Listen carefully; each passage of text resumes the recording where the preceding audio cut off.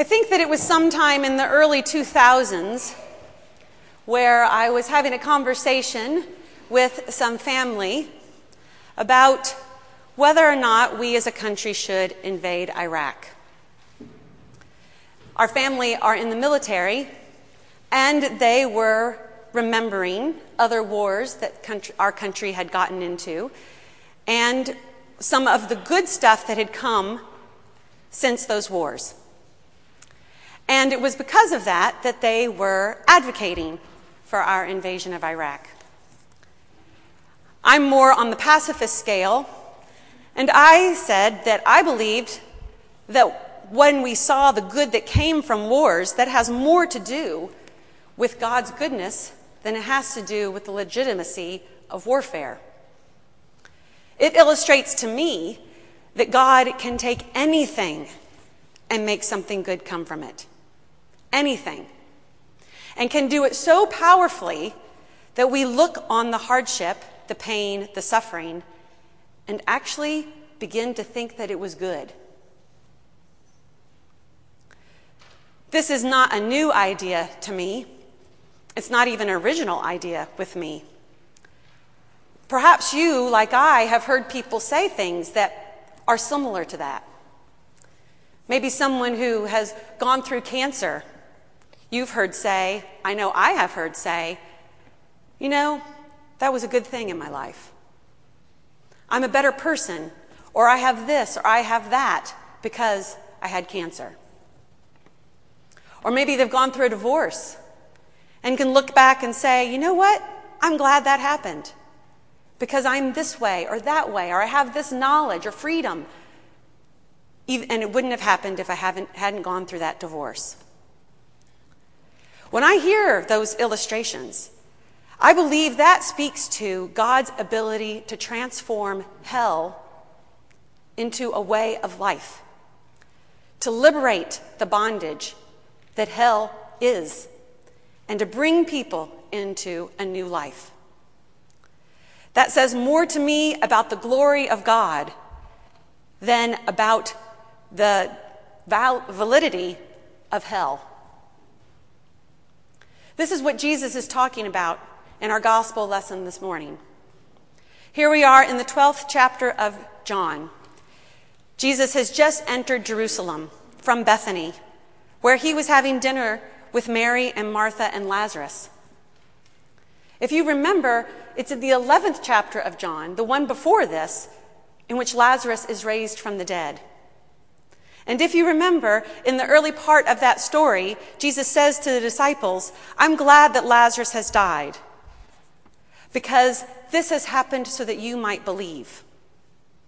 And then he goes to the grave of Lazarus, and before he calls Lazarus from the tomb, he says it that same point to the crowd that's gathered there.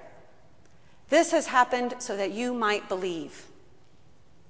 Lazarus is called forth from the tomb, unbound, and is alive, so alive that he sits at the table with his sisters and with Jesus in the days before Jesus enters Jerusalem for the final time.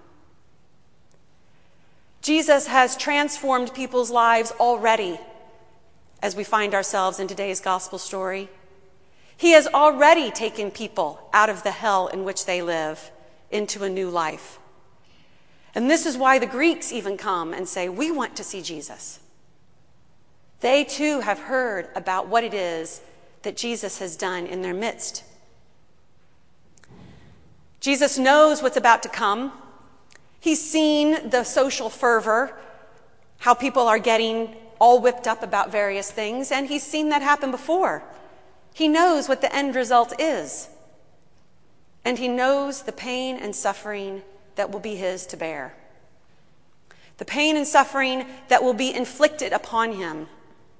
He will be in a passive position, allow himself to be in a passive position, to receive the hate and the judgment and the violence that comes at him, letting it play out to its end so that he can allow God's glory to be made known. For only if death is what happens can we fully believe that life is possible as is made known in Christ. So Jesus says to the crowds, what am I supposed to say? Save me from this hour? No, this is what I've come for. So instead, I say, Father, glorify your name. Make your glory known through this. Through this pain and suffering, may people see your glory. That is my prayer. This idea, like I said, is not a new one for me, like it originated with me. It has been one that people who have followed Jesus have known again and again. I think in particular of Ignatius of Loyola. Ignatius was from Spain, and it was at the end of the 15th century and the beginning of the 16th century that he lived. He was of noble birth, and his future looked bright in the Spanish military. Indeed, he was set on a trajectory for conquest.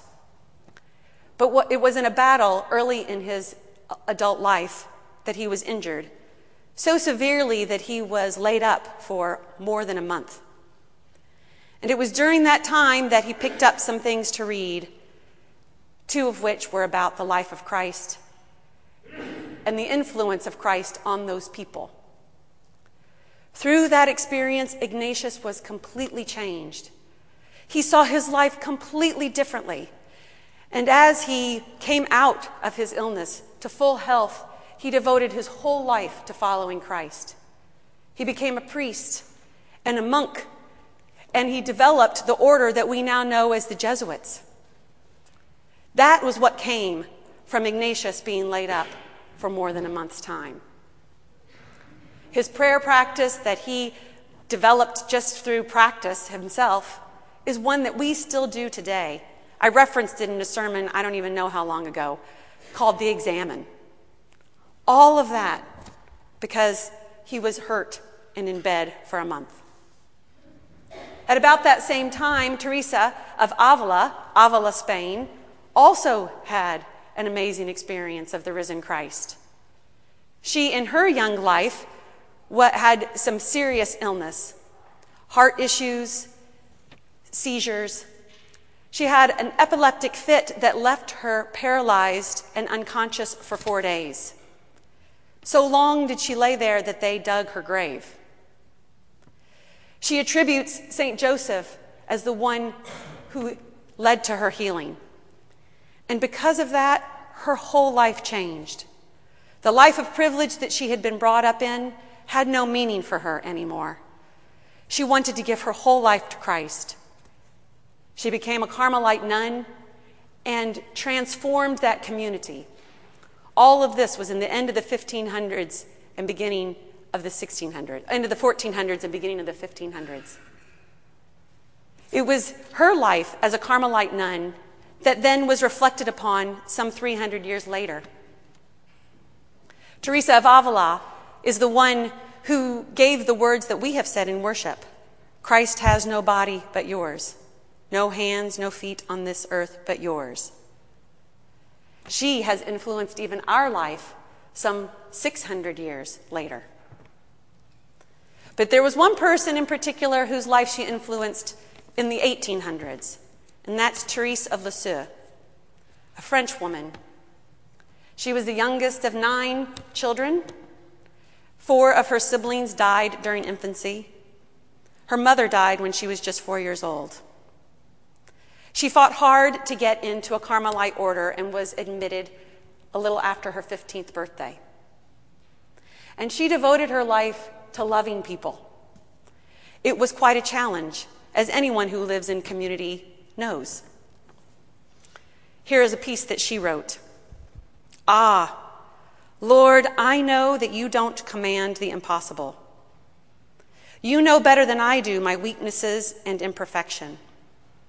You know very well that never would I be able to love my sisters as you love them, unless you, O my Jesus, loved them in me. She took up loving in the little things. She is credited with talking about the little way, just as a little person on this earth, loving people in the little things. She was made a saint 25 years after her death. simply because of her commitment to loving. When I reflect on the lives of these individuals and the various versions of hell that they went through, I am reminded of the glory of God to redeem all things. So powerfully does God do this in Christ that it changes how we see all of the world. It changes how we see our own lives. We even have the freedom to accept whatever happens, whether it be good or bad, because we desire God's glory to be made known through it. Father, glorify your name. That was Jesus' prayer. That can be our prayer. Because when we pray it, we are caught up in the glory of God. We experience the glory of God in our very own lives. Jesus offered us this in accepting his death so that he might show us the resurrection. That God's glory is made known in Jesus' resurrection. That love really does conquer all things.